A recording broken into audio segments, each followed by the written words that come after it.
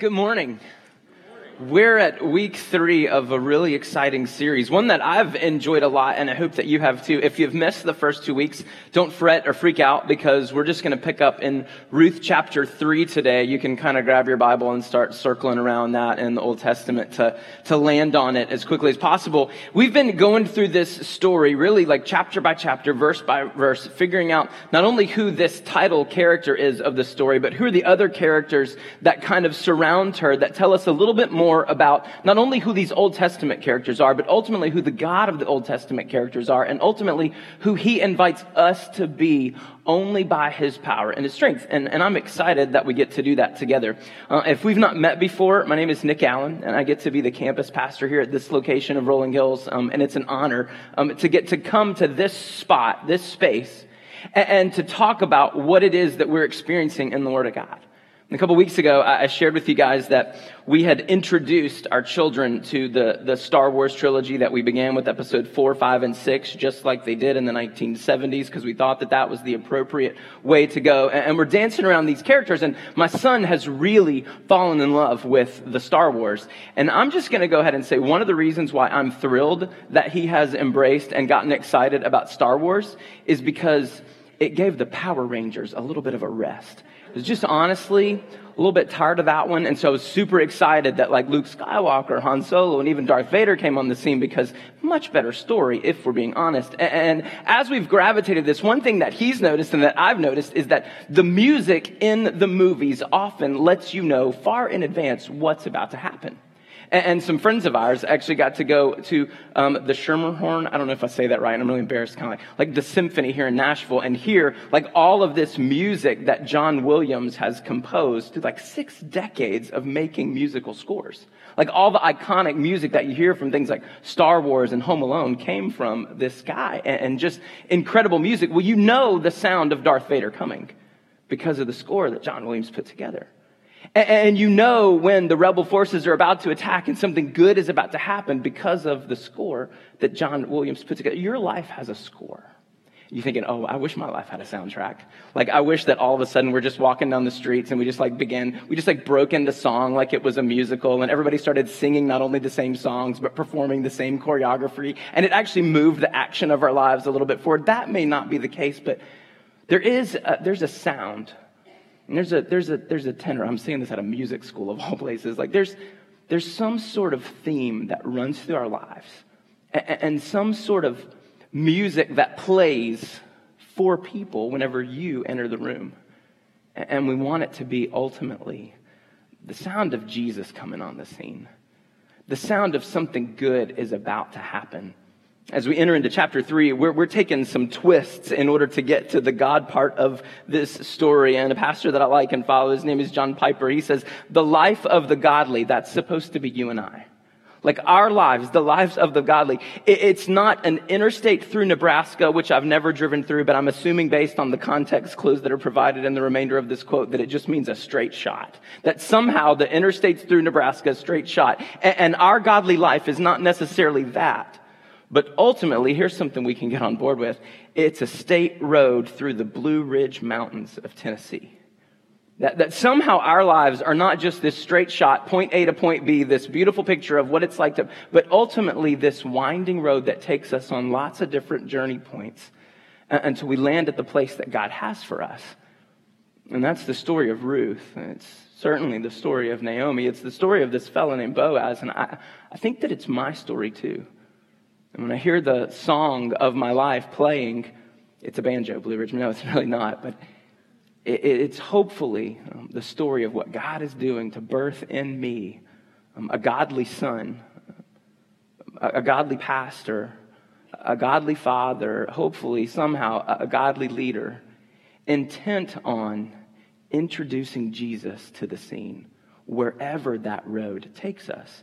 So if you have your Bibles by now, I've given you a lot of time. There's notes for you to follow along with in your worship guide this morning. And if you're not so much of a note taker, but you want to appear as though you are, you can take the connection card that's also provided in your worship guide. Give us a little information about yourself, especially if you're new, and or a prayer request on the back, because we love the opportunity that we have as a church to pray for you and with you the things that God might be doing. We start out in Ruth chapter 3, and we get these words. It says, one day, Ruth's mother-in-law, Naomi, said to her. Now, we know who these people are, because in chapter 1, this lady named Naomi and her husband Elimelech, they left Israel. They left the place that God had brought his people, the place where they were supposed to live and set up camp and be his covenant people. And they left it and went to a town called Moab. Why? Because there was a famine. Now, that was a bad move on their part, because Moab was a place that Israelites were strictly prohibited from going there or having anything to do with the people who lived there, and they went and lived. We're going to go and we're going to set up, we're going to live there, we're going to raise our sons there. We're not only going to raise our sons there, we're going to let them take wives from there. And so Ruth, she's not an Israelite girl. You're reading your Bible and looking, oh, this is the story of God's people, the Jews. Well, how come there's a story in here based on this character named Ruth? Because she's not Jewish. She's a Moabite woman that Mahlon, one of Elimelech and Naomi's sons, married. And you know that Elimelech died, and then the sons, Mahlon and Chilion, died. And so Ruth and her sister-in-law Orpah are going with mother-in-law Naomi back to Israel. Why? Because there's food now. We're going to go back home because there's food. And Orpah, at the urging of Naomi, turns back and goes to her own family of origin. But Ruth says no. And we get that iconic verse in chapter 1. She's like, no, I'm going to go where you go. I'm going to live where you live. Your people are going to be my people. Your God is going to be my God. Well, here she is.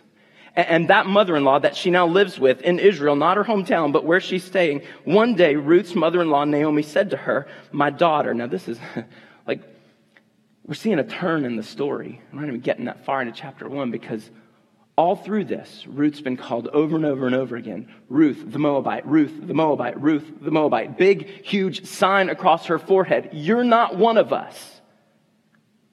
And right in the first verse of chapter 3, my daughter. Okay, maybe she is one of us.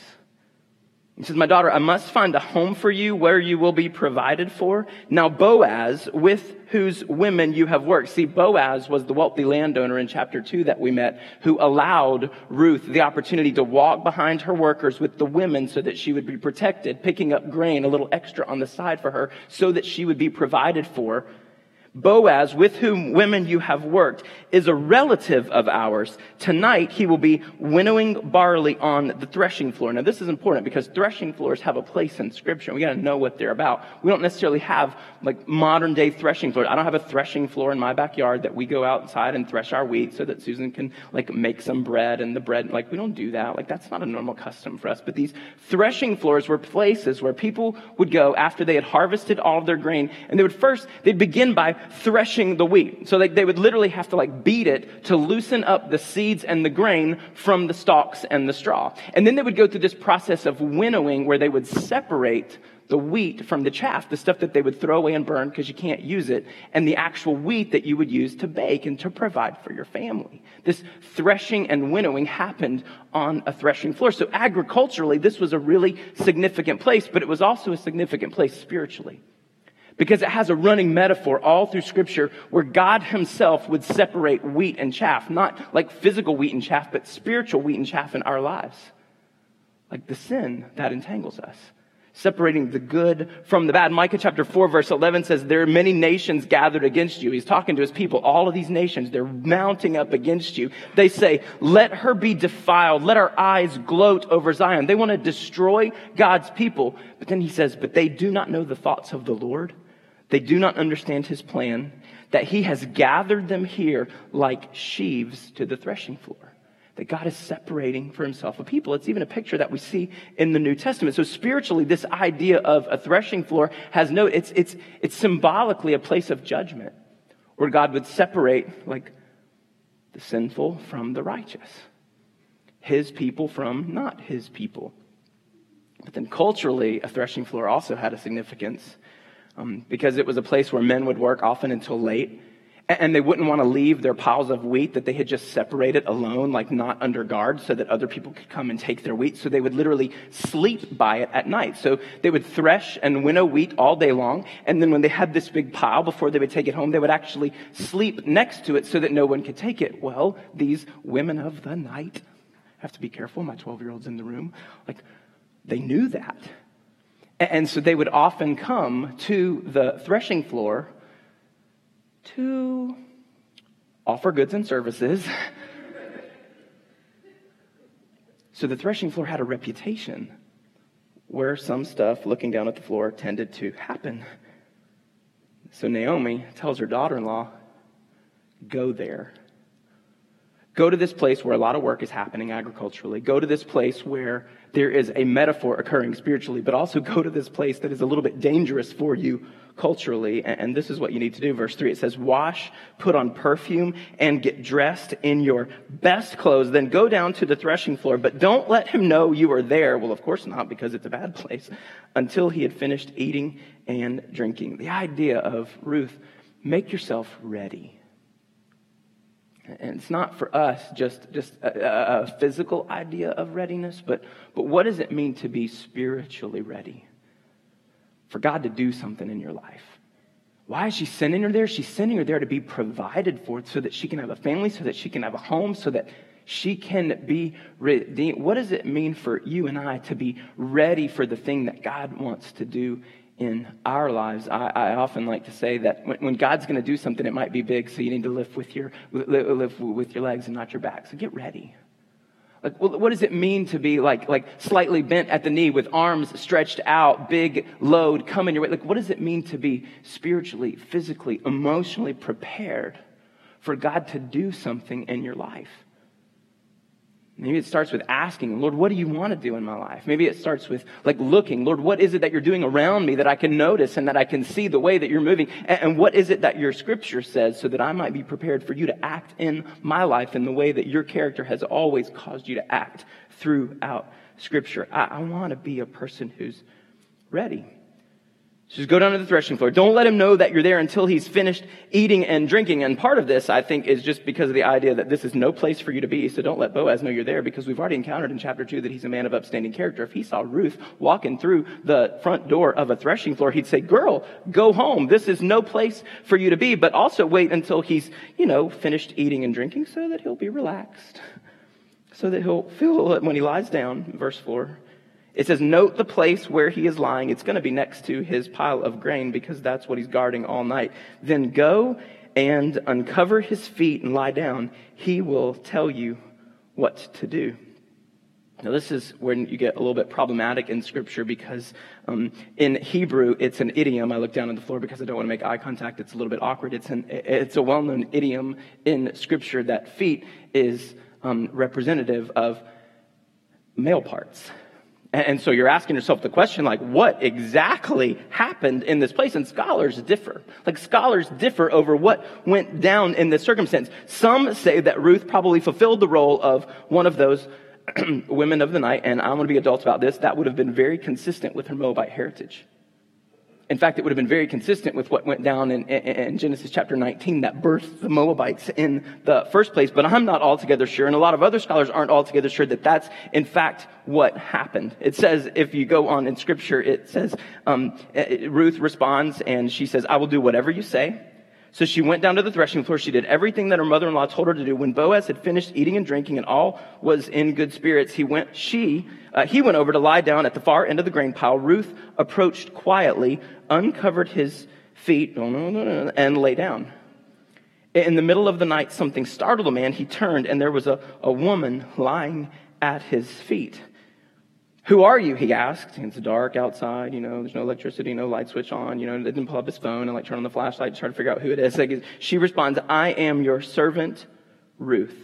This is everything that Naomi has told her to do up until this point. And then she goes rogue. She says, she doesn't wait for him to tell her, like Naomi said, what she's supposed to do. She goes rogue and goes beyond the instructions that her mother-in-law gave her. She says, spread the corner of your garment over me, since you are a guardian redeemer. If you're a person that likes to underline things in your Bibles, you should underline that phrase, guardian redeemer of our family. She's asking Boaz to not just be the guy that allows her to pick up grain when she's following behind the men along with the group of women every single day working real hard in the field. She's asking Boaz not just to be the guy that protected her so that she wouldn't be taken advantage of by all the other men that are working those fields. She's asking Boaz to do something a little bit more, to guard her as a redemptive family member, to take care of and to redeem the things in her life that's broken. She's a widow. There's a brokenness and a pain in her life. She was married to Mahlon for 10 years, chapter 1 says to us, and it doesn't tell us anything about a baby in the family, which was highly unlikely for people in that culture and in that day. They would have tried to have a baby day one. We waited 6 years, which we thought was really, really necessary. But they would have tried to have kids right away and over and over and over again until they got that son. So for her to have been married with Mahlon for 10 years and to have produced no children so that there would have been grandchildren coming in tow with her and Naomi as they approached back into the life of Israel, chances are good, some scholars tell us, that maybe either she was barren or her husband couldn't produce. And in either account, it would have been considered her fault.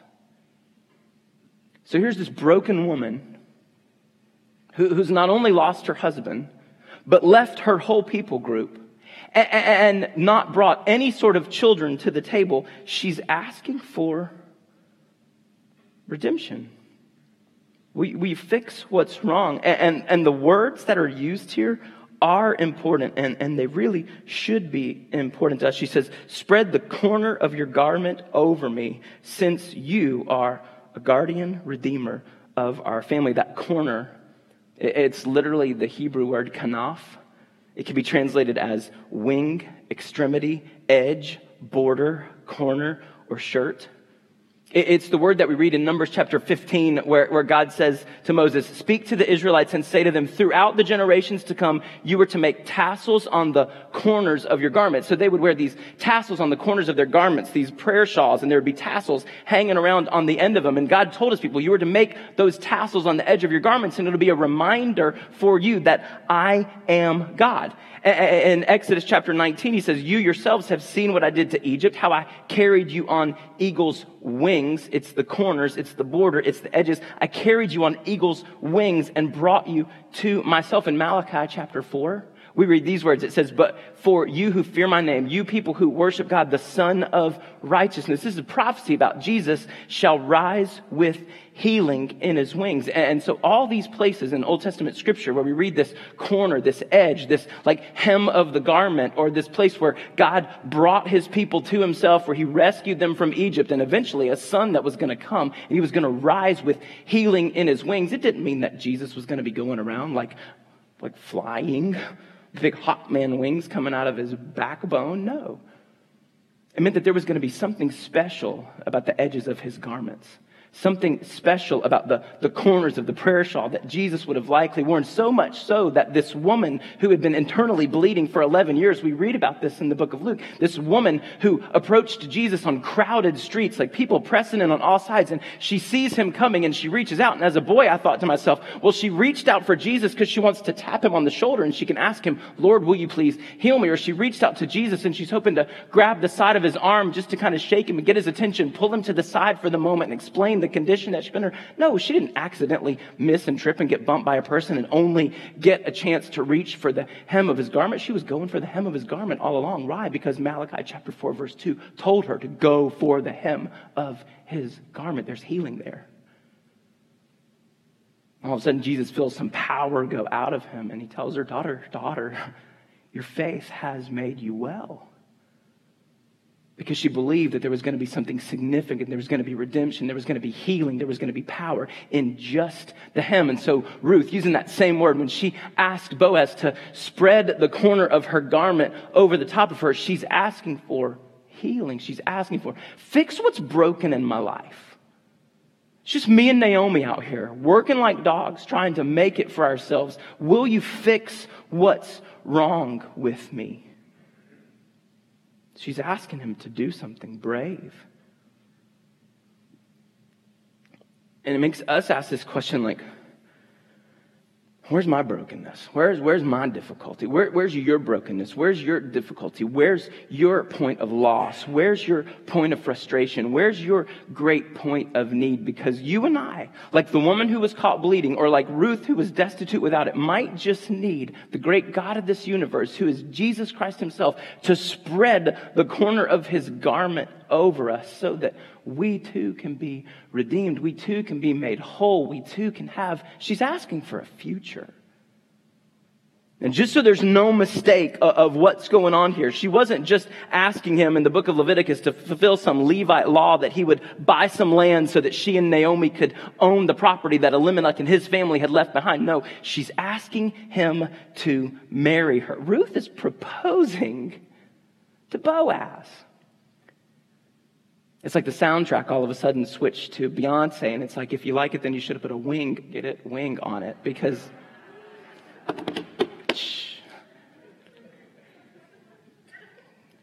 we need to make this serious. What she's asking for in this moment is not just for a covering, not just for a piece of land, not just for some financial redemption. She's asking him for marriage. She's asking, will you take me? Similar to what God did for Israel. In Ezekiel chapter 16, the Lord says, later I passed by when I looked at you and saw that you were old enough for love. I spread the corner, kanaf, of my garment over you and covered your naked body. I gave you my solemn oath and entered into a covenant with you, declares the sovereign Lord, and you became mine. Ruth is saying, can I be yours? Will you be mine? And will you not just fix what's broken in my life, but will you take me as part of your life? For Ruth, Boaz, who was a member of Naomi's family, Naomi, who she covenanted to be a part of forever, Naomi, who she said, I will stick with you no matter what. May the Lord do something really bad to me if anything but death separates us in this life. When that commitment was made to Ruth for her to go to Boaz, a member of Naomi's family, she's keeping her commitment. And then you've got to wonder for Ruth, Boaz, not just a member of Naomi's family, but a member of the house of Israel. Ruth is also staying part of the covenant. Okay, so go with me for a second. Middle of the night, laying down by a heap of grain on a threshing floor, and Ruth goes up to him and she uncovers her feet. If, in fact, it was a little bit more than Boaz's big toe that she revealed that day, this would have likely been only the second time in her life, first Mahlon and then Boaz, that she saw a circumcised you-know-what. That circumcision was a symbol of the covenant. Ruth couldn't go out and conduct a DNA test. She wasn't grabbing a cotton swab and swabbing the inside of his mouth just to verify that he was in fact part of Elimelech's family and was in fact part of the Jewish nation, but she could verify it. And the sign and the symbol was, if you take me on, this Moabite girl, this girl who has no business being a part of this family, then I get to be not only your wife, but I get to be part of the covenant relationship that you have with your God. And feet in this moment may have very well been the sign. And we get a little bit panicked thinking about that, but then we have to be reminded that nudity in this culture wasn't as like taboo and weird as it is in ours. Now listen, I hope that nudity in our culture stays taboo, and I hope it stays weird, and I hope we never get to the point where we feel like that's not odd. But in this culture, they lived in like 1 to 2 room houses with lots of extended family members. This is not the first time that she had seen males. She had cousins and brothers and uncles, who knows, but it was very likely only the second time that she had seen covenant representation of God who had chosen for himself a people and was now quite possibly inviting her to be a part of that. For Ruth, choosing Boaz wasn't just a way to be financially redeemed. It was a way to keep the commitment that she made to Naomi, and it was a way to be a part of the covenant relationship that they had with God. Boaz's response: the Lord bless you, my daughter. And this is why I believe that nothing funny happened on the threshing floor that night. Because Boaz didn't refer to her as a woman of the night. He called her daughter.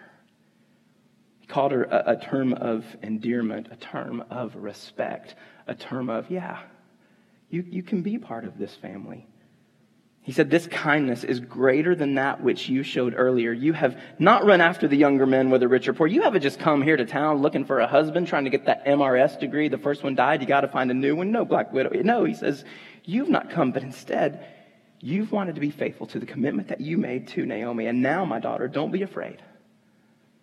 The answer is yes. I will do for you all you ask. And then he goes on to say what he had just said in chapter 2 previously, that she was a woman of noble character. He says, all the people of my town, this is your reputation, Ruth. All the people of my town know that you are a woman of noble character. And you want to know how significant this is in the moment for her to be called a woman of noble character? This is the very same word that was used in Proverbs chapter 31 to talk about a wife of noble character, or a wife, as the New American Standard Bible says to us, a wife of excellence. It's this picture, Proverbs 31. There's a whole ministry about it, telling women how to be godly in life, and like this ideal, what you're supposed to do and what you're supposed to strive for, and what would make you this picture of godliness and righteousness in the world. Like Ruth, the Moabite, is now being called daughter and referenced as noble. And so for all generations, anybody who would have read this scripture or heard this scripture recited out loud, they would have literally attached the word noble in Ruth chapter 3 to the word noble in Proverbs chapter 31 and said, it doesn't matter that she's not one of us. She has now become the noblest of us all. And he says in verse 12, although it's true that I'm a guardian redeemer of our family, there is another who is more closely related than I. And that's when you get in this business of like first cousins twice removed and all this kind of stuff that I don't understand. But apparently there was a relative that was closer to the family than Boaz was. So he says, stay here for the night. And in the morning, if he wants to do his duty as your guardian redeemer, good. Let him redeem you. Okay? If he wants to do the duty, if he wants to buy the piece of property, if he wants to allow you guys to go and live where Elimelech's family had always lived, and if he wants to take you on as his wife, then it's only fair that you get to go and be with him. Let him redeem you. But here's the promise. If he is not willing, as surely as the Lord lives, I will do it. That's like pinky swear promise. As surely as the Lord lives, that's like 100%. I'm going to do it. Lie here till morning. So she lay at his feet until morning, but got up before anyone could be recognized. And he said, no one must know that a woman came to the threshing floor. Listen, we don't want, nobody can know this. There's going to, you've got this great noble reputation. We don't want to see that slandered anyway. Nobody can know that you're here. He also said, bring me the shawl you were wearing and hold it out. When she did so, he poured into it 6 measures of barley. And if you go to try to figure out how much barley this is, it's a wonder that she could carry it. She was literally, it's all that gathering. She'd been doing a bunch of gathering. Remember chapter 2 said that she worked from morning until night. Girl had been she's like CrossFit Ruth. So she's going to be able to carry 6 bales of barley home. And so in verse 16, when Ruth came to her mother-in-law, Naomi asked, how did it go, my Moabite girl? No, how did it go, my daughter? Then she told her everything that Boaz had done for her, and she added, he gave me these 6 measures of barley, saying, don't go back to your mother-in-law empty-handed. And Naomi said, wait, my daughter, until you find out what happens, for the man will not rest until the matter is settled today. You got this picture of Ruth, this noble woman, this Moabite, who had no business being characterized in this culture, in this day and age, as anything but a scandalous, dirty Moabite that we're not supposed to talk to. But now she's characterized as a woman of noble character. Her reputation was as shocking as it was widespread. Everybody, Boaz said, in the community knew that about her. Everybody knew who Ruth was. And this noble character was being attributed to this Moabite girl. It was shocking. Ultimately, what's notable, what's characteristic of the reputation of the Christ follower, what's notable, what should be notable about you and I, what should be recognizable about you and I, even before we enter the scene, the sound that people should hear when we come into action, what should be easily recognizable about us, should be wildly unique. It should be very different from the rest of the world. And it should be completely and definitively obvious. He says, Christ followers, it's not enough for us to be courteous. We've got to go over the top with generosity. There's other people in the world who don't love Jesus who can be courteous and who can be considerate. We got to go over the top with that courteousness. When I was growing up, I always heard hey, if you can't say something nice, don't say something at all. That's not true. Well, it's not, well, you shouldn't say anything. Like, if you can't say something nice, don't say. If you're a follower of Jesus Christ and the Holy Spirit has infiltrated your life and you ascribe to the words in this book, if you can't say something nice, something's wrong.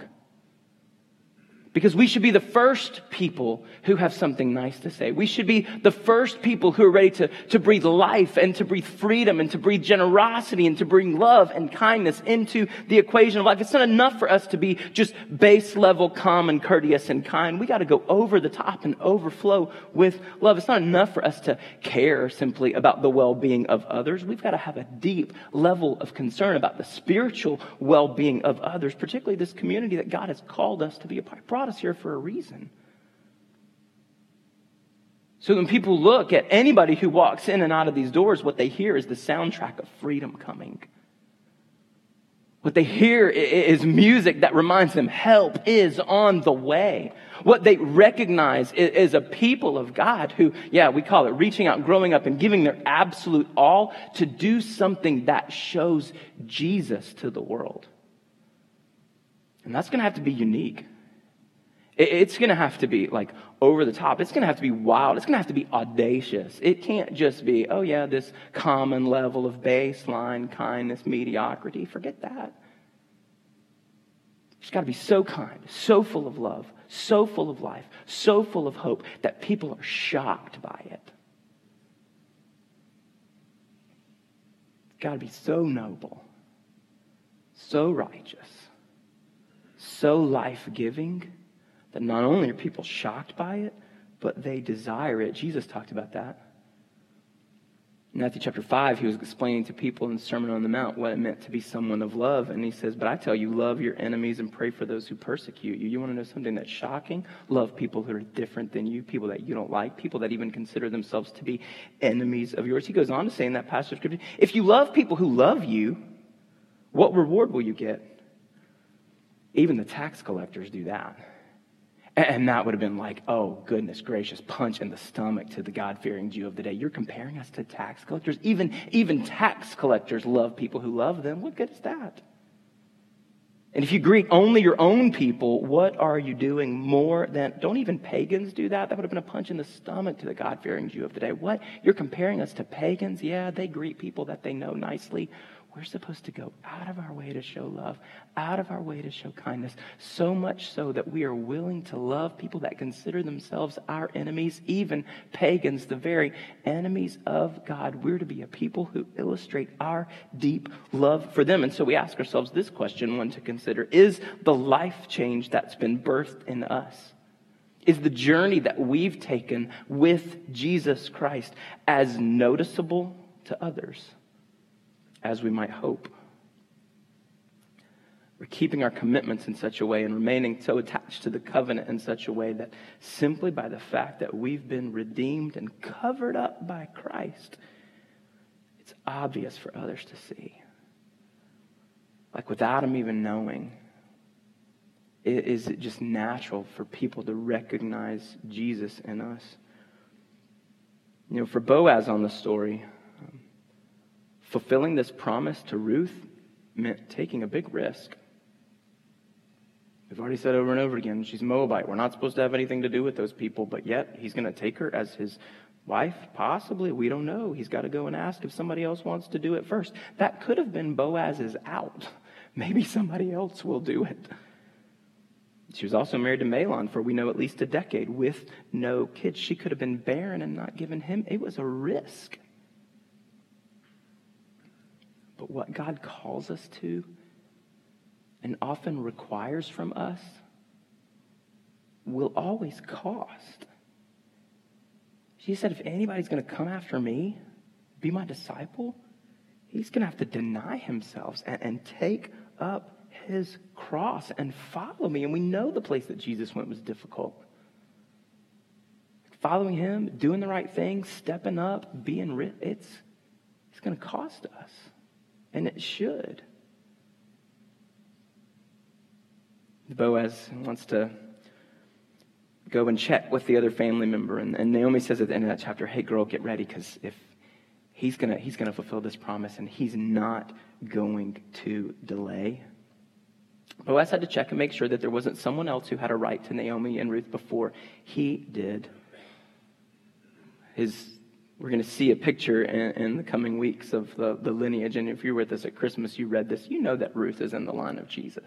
This Moabite girl is one of the ancestors of Jesus Christ. And so you're thinking, I got to put this together in the story. So there's this great-great-grandson of theirs, Solomon, who said a lot of wise things. There's this great-grandson of theirs, David, who had an opportunity to kill King Saul, but he wouldn't violate even the law of God in order to accomplish even the will of God. And maybe he got that from Boaz, an upstanding dude who was like, hey, if there's a rule, even if I want to follow through with this, I'm going to step back and just make sure. And our executive pastor has this phrase, and it's really just about being cautious and yet faith-filled. It's like sometimes you got to go slow in order to move quick. It's this picture of waiting on God. And sometimes our waiting on God looks like us sitting on our hands and doing absolutely nothing. But that's not what Boaz was doing. He was going and seeking out, hey, is this other brother going to come and do his duty in this moment? No, it wasn't what Ruth was doing. She wasn't just sitting on her hands at home waiting. She was carrying big loaves of barley back to her mother-in-law and reporting that God was doing something in their lives. They could sense that a load was coming off of their minds because God was providing for him. And so I'm asking myself over and over, reading this passage and trying to understand the context for what it means to me today. Like this idea of when I'm waiting on God, what does my waiting look like?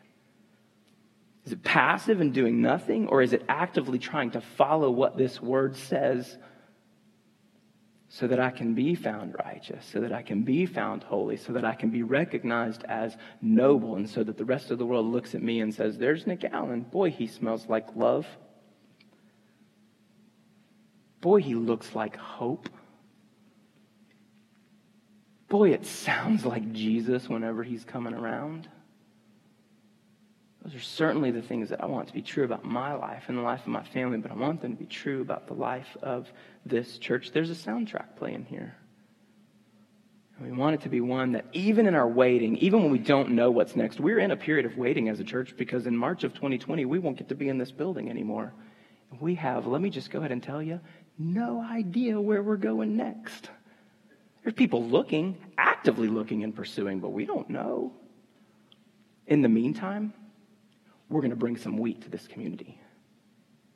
In the meantime, we're going to load ourselves down with hope and love and peace and kind words and take it out of the doors of this place so that other people see and also hear what it's like to know and follow Jesus just because they encountered a people from here. It's going to be an active waiting. It's going to be a hope-filled waiting. It's going to be an all-out pursuit of Jesus so that other people hear and see and smell him coming just because they encountered the nobility of us. Kelly, who's one of our Bible study writers, and she attends this church. In fact, she's teaching next week our closing final chapter of Ruth. She'll be back from the Amazon and bring our chapter 4 message next week. She wrote a Bible study on the life of Ruth, and she says in that, the place of surrender is the most freeing of places to be and the very hardest to get to.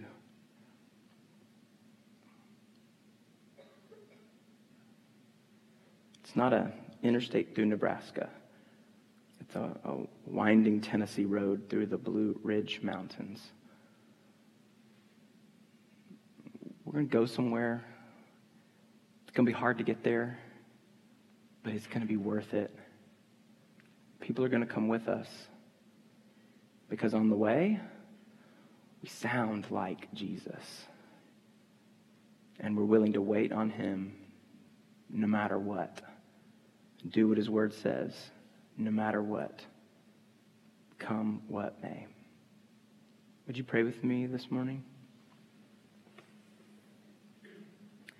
Jesus, we are grateful for the life that you lived and the words that you gave us. Even these Old Testament stories of truth that teach us about your Father. And not only that, but teach us who you want us to be. I pray that we would be